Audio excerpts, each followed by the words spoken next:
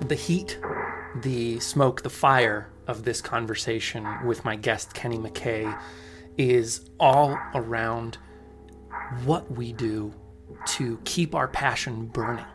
And there's so much that is fascinating in my conversation with Kenny, but the hook I want to leave you with, the reason to listen to this episode and pay close attention, is that Kenny and I have different feelings about how we gain the most success out of the things that we're passionate about. And I'm not going to do a ton of spoilers, but if you're interested in finding out whether it's beneficial to be single-minded in one pursuit, being writing and selling 1 million copies of your book, or if you can have multiple passions that feed off of each other, that is the question that we dive deeply into on today's episode. Please enjoy my conversation with Kenny McKay.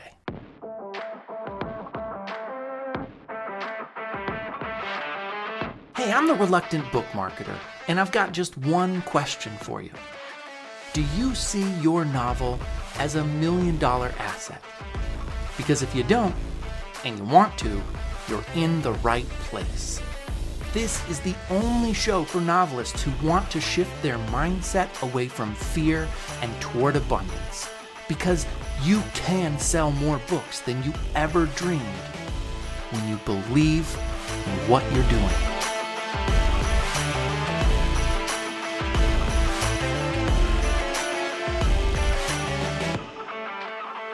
I think the first thing that I learned really early on was to basically any expectations I had to just throw it out the window.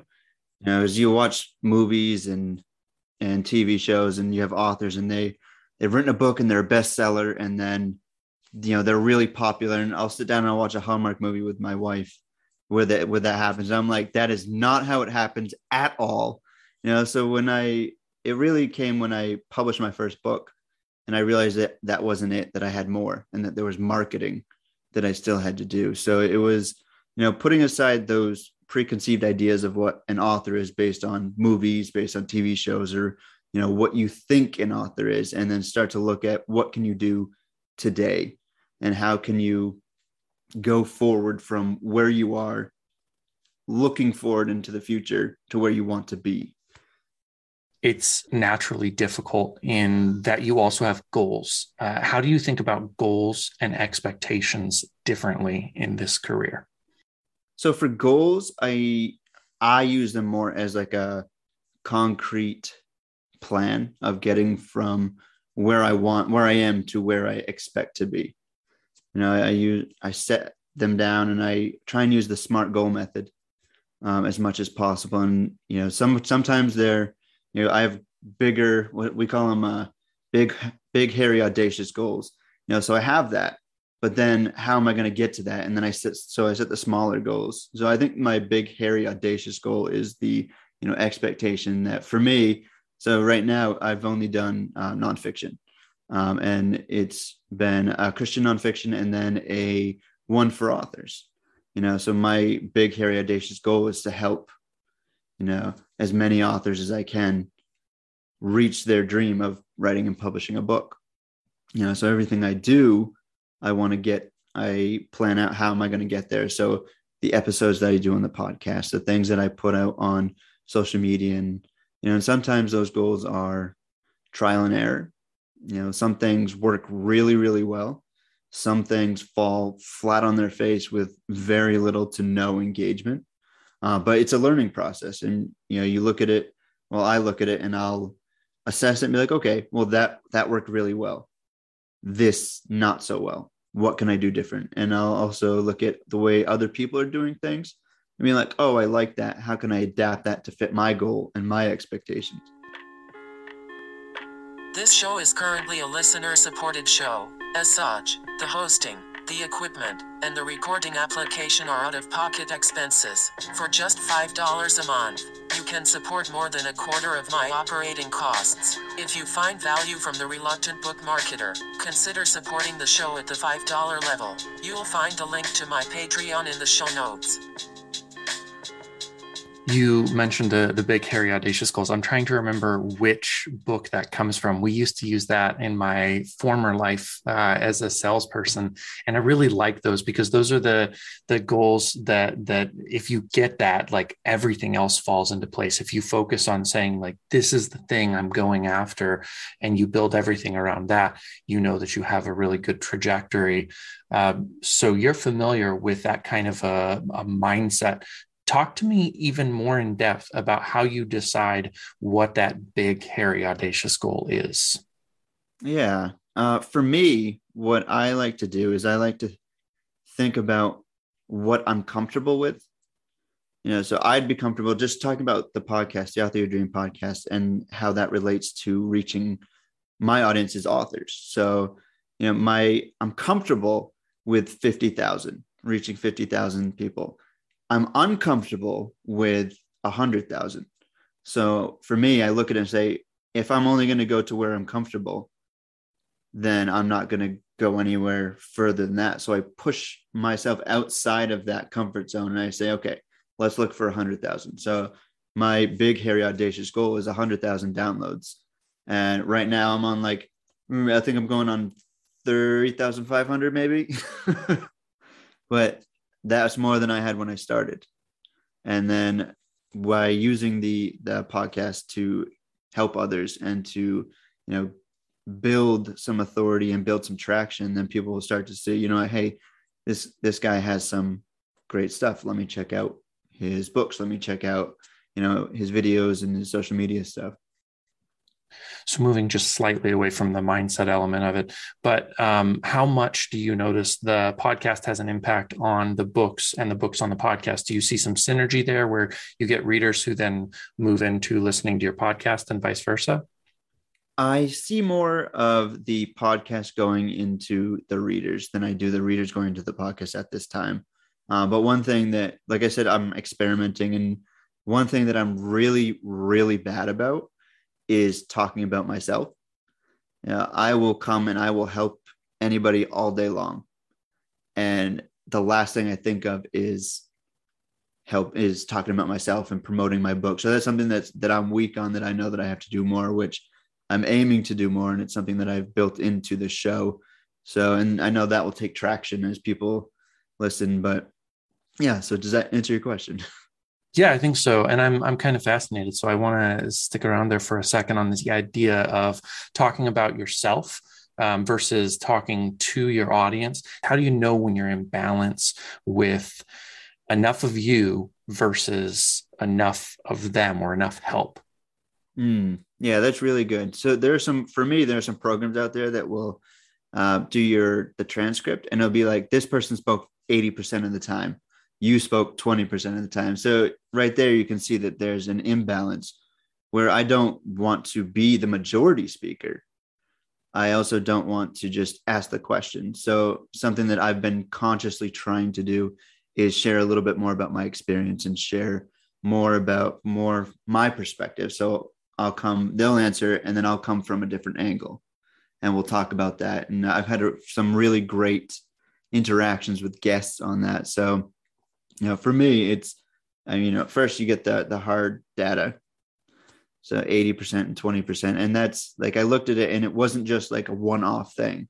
It was a consistent 80-20 kind of rule. So for me, looking at that, seeing, okay, this is where I can improve, speak up, because I do know what I'm talking about. I've been published since 2018.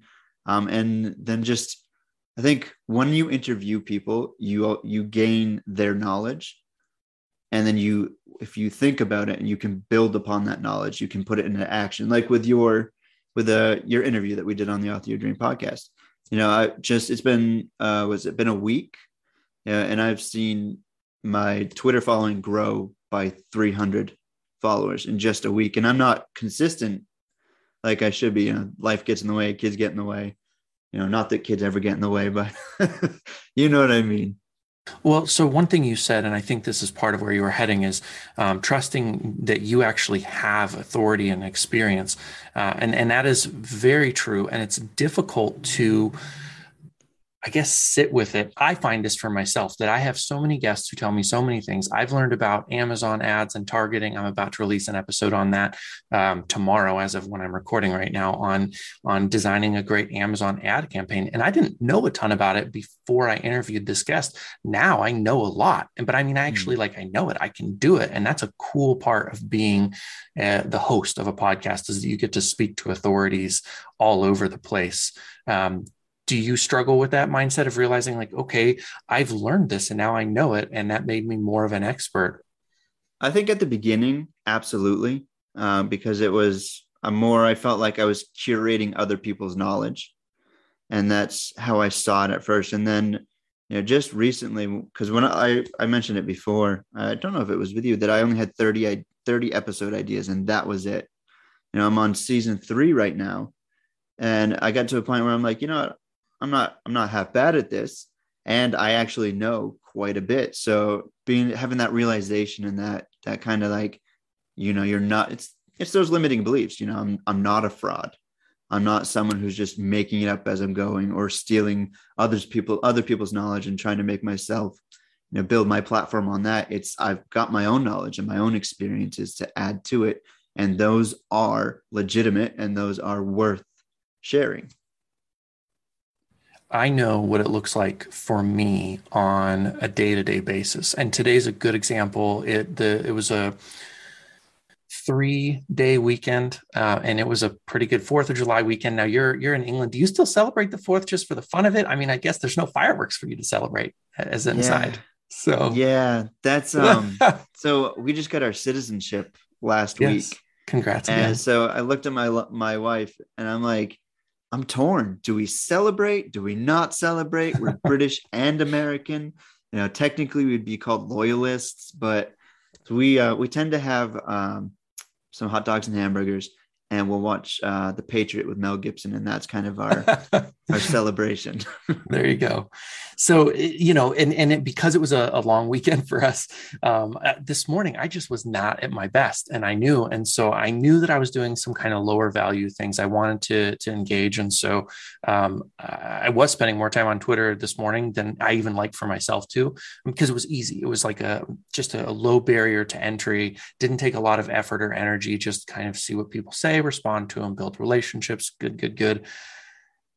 What I was curious about is, for you, now that you have a lot of different things you can be doing, how do you decide on a day-to-day basis what's the highest value activity? And on top of that, do you know when you're falling into the trap of doing something that you can because it's comfortable versus doing something that might stretch you? I think I like to try new things and explore new things. So I never like to do same old. So it's easier for me, and my personality wise, not to do the same thing. But if I'm like, oh no, I forgot to do something, let me throw up a quote, or let me throw up this, or mock up an image for social media, and I'll just fall back on the regular thing. But what I'm diving into now, and you may have seen it because I've been doing more audiograms with video, and just taking clips from the show and throwing them up on Twitter, throwing them up on Instagram and Twitter, and sharing them that way. And I've had people reach out to me from those and say that they're really, they found them really helpful. Thank you. And so for me, I find it easy not to fall into the trap of not doing, or falling into that comfortable trap. So and then what was the other part of your question?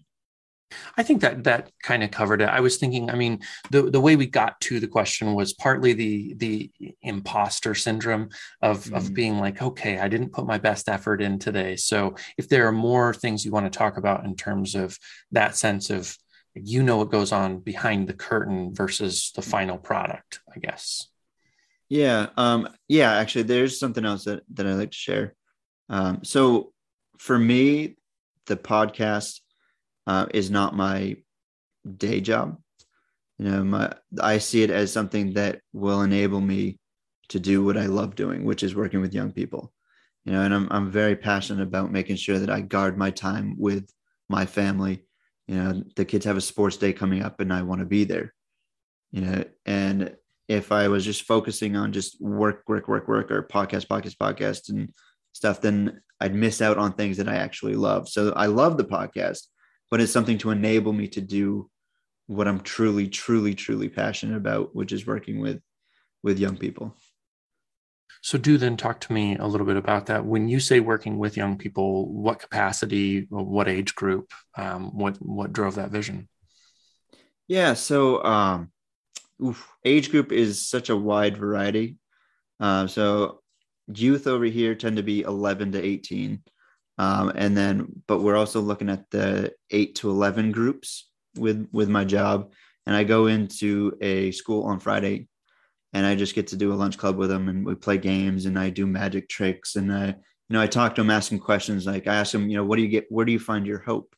Was something I asked just the other week. And, they're like, what's hope? Once I explained it, and shared where I got my hope, they're like, oh, this is where I get mine. And oh, this year. So it's developing relationships and just, being there. And I had a little girl who, one of the questions was, who's your best friend? She goes, well, I don't have any friends, and having kids that age, like, I'm like, oh, just broke my heart. I was like, well, you know what? I will be your friend. And so it's being there. And I grew up, so my dad was an alcoholic, and we didn't have the best relationship, but my grandfather would pick me up on Saturdays and we go out, and he was that constant positive presence in my life. And that's partly what has influenced me in my life, and what I've chosen to do is that I've had someone there who's had that positive impact. And I've been that kid who's needed a positive impact. So it's kind of like paying it forward, being there, because a lot of the kids I work with, they'll be from, trying to think of the American term, underprivileged backgrounds, rough neighborhoods. I've literally watched, how to avoid being knifed videos, because some of the work I do is in areas like that, but it's something that I love, and part of it is due to my grandfather. That's an amazing story.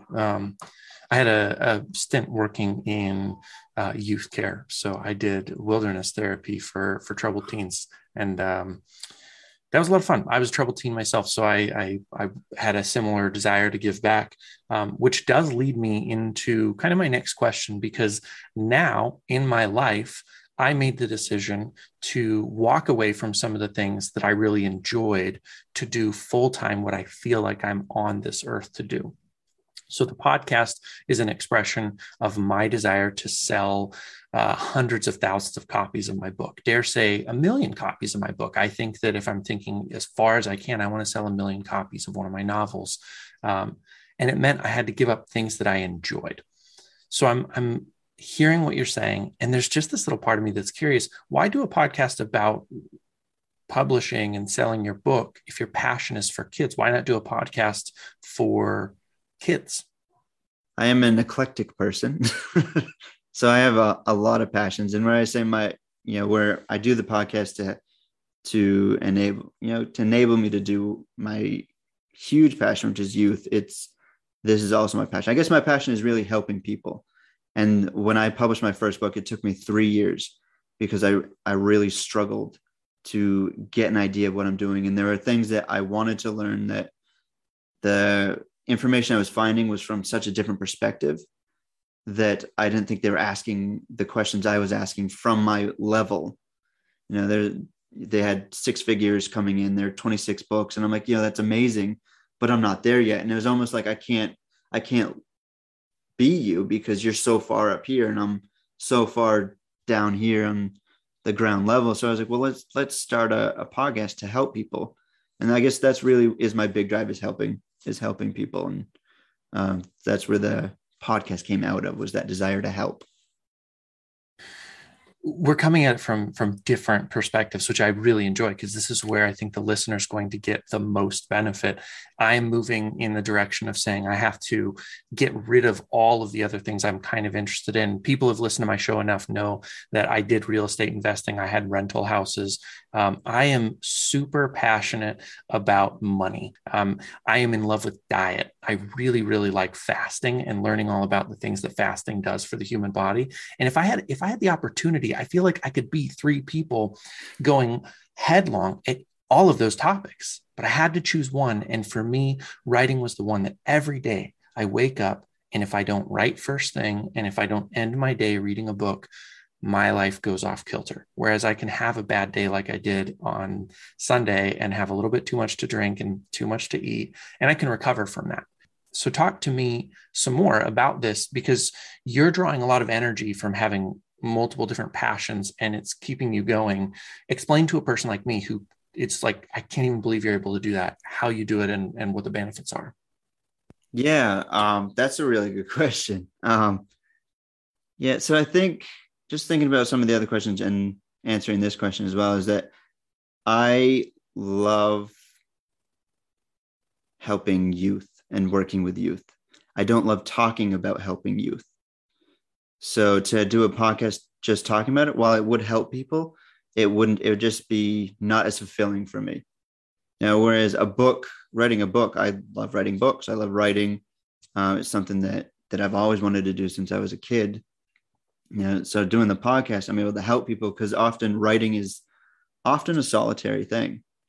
And if I can provide the answers to the people that need it, or who are asking, hey, how do I develop this character? How do I follow this, outlining or plotting technique? And if I can interview people who can provide knowledge for that, then I'm helping people. And I think what I do is I compartmentalize it. So I work, Tuesdays, Thursdays, and Fridays, and Sundays is my youth stuff that I do. That gives me Monday, Wednesday, and Saturday. If I want to work on the podcast, if I want to work on doing stuff for writing, if I want to do that. And I make sure that I write on a consistent basis. And that's something that I'm a extroverted introvert, if that's a thing. So I can be outgoing. I can be the guy who's talking to everybody. But when I get alone to write, that's where I kind of replenish my stocks. So I compartmentalize it, and I'll do Wednesday, like tomorrow, Wednesday, I'll be working on a podcast, and then I'll be writing, and then I won't do any youth work, because I did it today. I was out on the streets this afternoon with a church that I work with, and then Friday I'm going into the thing. So for me, I block the time out for it. What about a podcast about writing that is specifically meant for the 11 to 18-year-olds that you talked about being kind of youth in the UK, where that is your audience, and you're not necessarily talking about youth, but you're speaking with those people in mind and trying to like stoke their passion in writing as a way to escape their circumstances or something? Is that something, there's a specific reason why that's not a good fit for you, or does the blocking and having literally different things actually create more synergy for both things? Yeah. I think that having the different things and the blocking does create more synergy. And like I said, I'm the type of person that I don't like the mundane. It's something that I'll go from one idea to another, to another, to another, because I get bored of one idea. And then what you're talking about, I would absolutely 100% love to do that, but in a live session with young people where I can interact with them, and they can feed off of my energy. I can feed off their energy. I can be there, to answer a spontaneous question. And like, I would absolutely love that. And that's something that I've actually been considering the past couple of months, is can I do that in a community center that's near us? Can I do that with a group of youth? Is that something that is feasible? Yeah. I've been discovering for myself that there are areas where my podcast had a natural blending of passions that I have. So one of the things I've been harping on a lot recently is that your book is an asset. So I think that a lot of authors, it's not so prevalent in the nonfiction area, but when you get into fiction, which is my specialty, a lot of people are like, it's a piece of art. And if I want to make money on it, something's wrong with me and I'm selfish, or it's like lower quality. And none of those things are true. It's just, you get to have multiple brains. You get to have the creative brain that's like, oh, I'm going to make this amazing story. And then we got to switch over into, hey, now this is an object that has inherent value and I need to find the people who are going to buy it. And now it's an asset for me. It's going to make money for me. So I'm relating to saying I completely understand. Now there's places where my passions intersect and there's places where they don't. I have no idea how health and fitness intersects with my passion for writing. But if I stopped caring about it, I do feel like I'd be missing out on something. It's clear to me that family is really important to you. So talk to me a little bit about how family mixes into the soup that is your life right now. Yeah. Yeah. So family is like I mentioned earlier, I grew up with an alcoholic dad and he was never there. I can't remember one time where he came to a sports game of mine. And so growing up, I learned in my dad, so we have a better relationship now.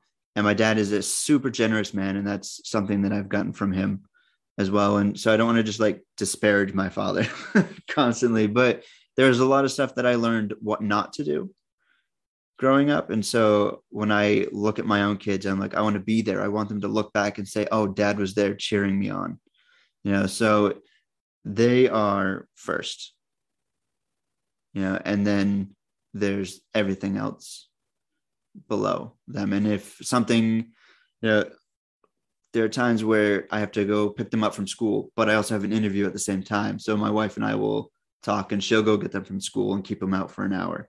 But then once they come home, I shut everything down and then it's them. So they take first priority unless there's a little bit of wiggle room and communication with my wife. And I couldn't do anything that I do without my wife. She's, I tell her all the time that, I could care less if anybody else said that I am doing well or supported me, as long as you say I support you and what you're doing is valuable and what you're doing is great. That keep me going for eternity. Yeah. I love hearing that. I have a little bit of a different mental engagement with it. My wife has been radically supportive of what I did. I mean, I can't think of too many men who would say to their wife, hey, I'm going to quit making money and try to do this like writing and podcasting thing. And they'd be like, yeah, thumbs up. That's awesome. Let's do it. So she did.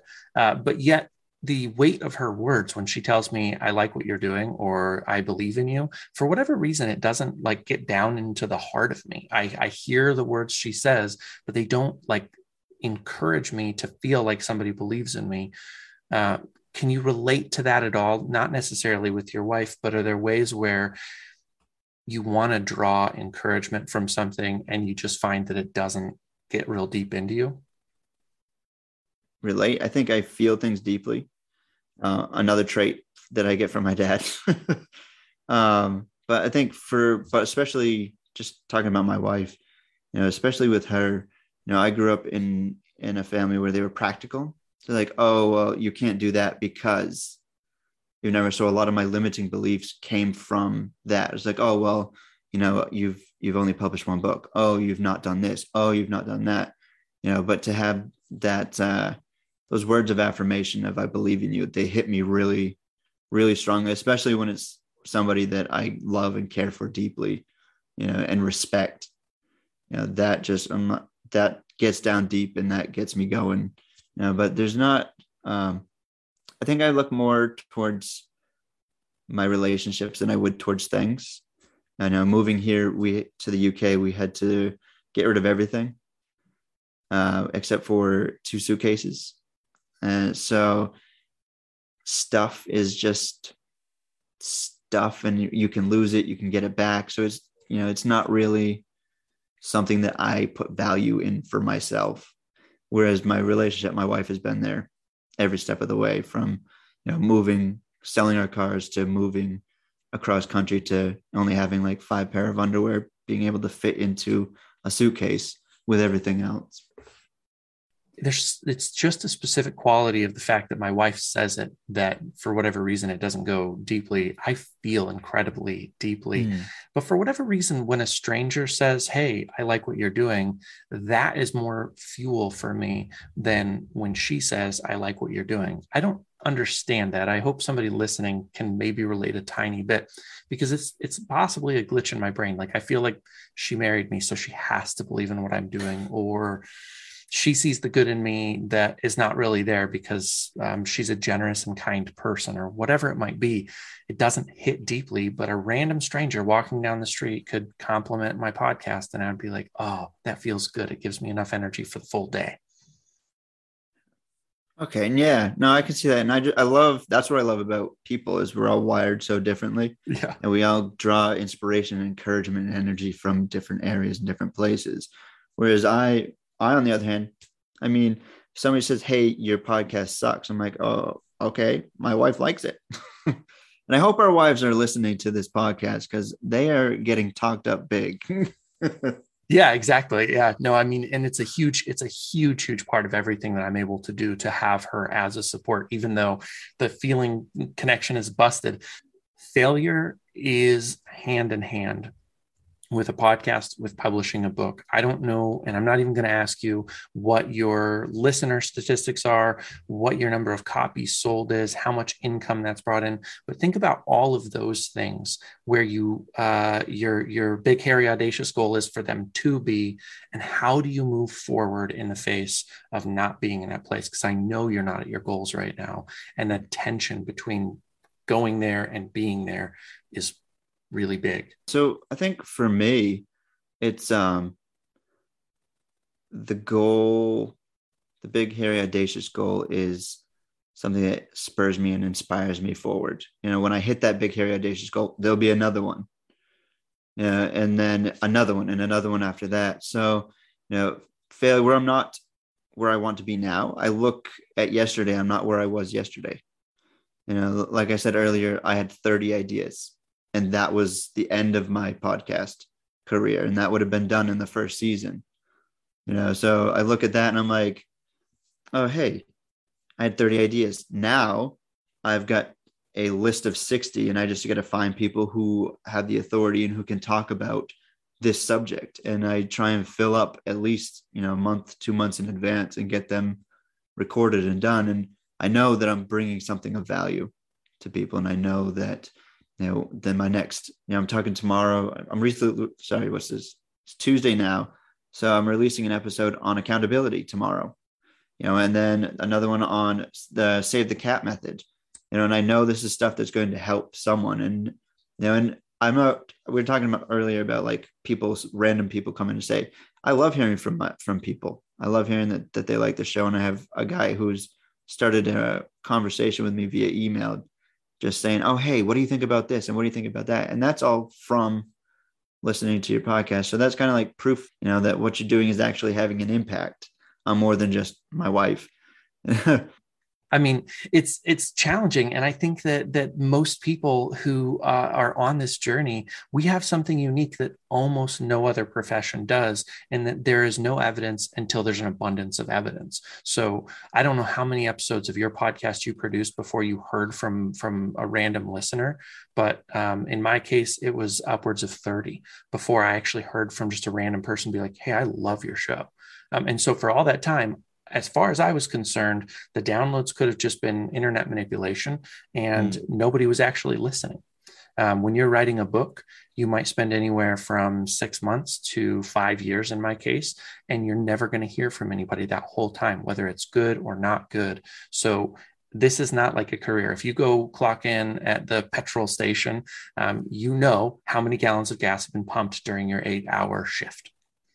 And that's just a unique piece of this. So I think mindset trumps just about everything else in terms of, if you can get your mind right, you can win this. And if you can't get your mind right, you're not going to go as far as you want to. Yeah, absolutely. And that's something that I talk about in my book for writing and publishing your first book, is deciding what success means for you. Like we're talking right now about success for us, and we both have very different ideas of what success is is. You want millions and millions and millions. I'm okay with not having millions. Would that be nice? Absolutely. Would it be fantastic? And, do I hope that it'll happen? Yeah, but that's not my idea of success.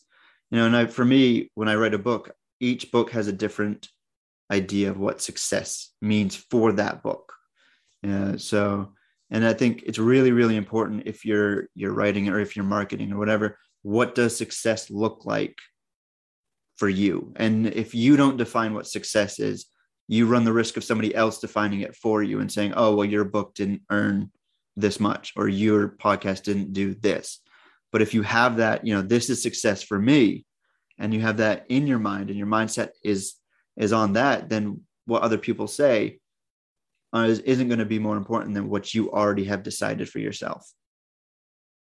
That is beautifully said. It's a perfect place to land. So do let my listeners know where they can find your book, the title of your book, and where you want to engage with them if they want to learn more about you. Yeah. So my book is called Author Your Dream, a guide to writing and publishing your first book. And you can find it on Amazon. It's in KU right now. So it's just exclusively to Amazon. If you want to connect with me, you have authoryourdream.com. It's my website. And then you've got Twitter, Instagram, and TikTok are the big ones. Perfect. I will have a link to everything in my show notes. It was a pleasure talking with you. Really enjoyed it. Thank you for the free-form, free-flowing conversation. And I look forward to staying in touch and seeing your dreams continue to bloom and grow. So thank you, man. Yeah, no, it's good. It was really fun. Thank you so much for listening. If you enjoyed today's show, do me a big favor right now. Click on the follow button in whatever podcast app you're listening on. That way you'll get notifications every time I drop a new episode. And if you still can't get enough, you can go to the show notes, click the link for my newsletter, and sign up today. I'll give you 1 to 2 interesting pieces of content every single month that you won't hear on the podcast or find laying around on the internet.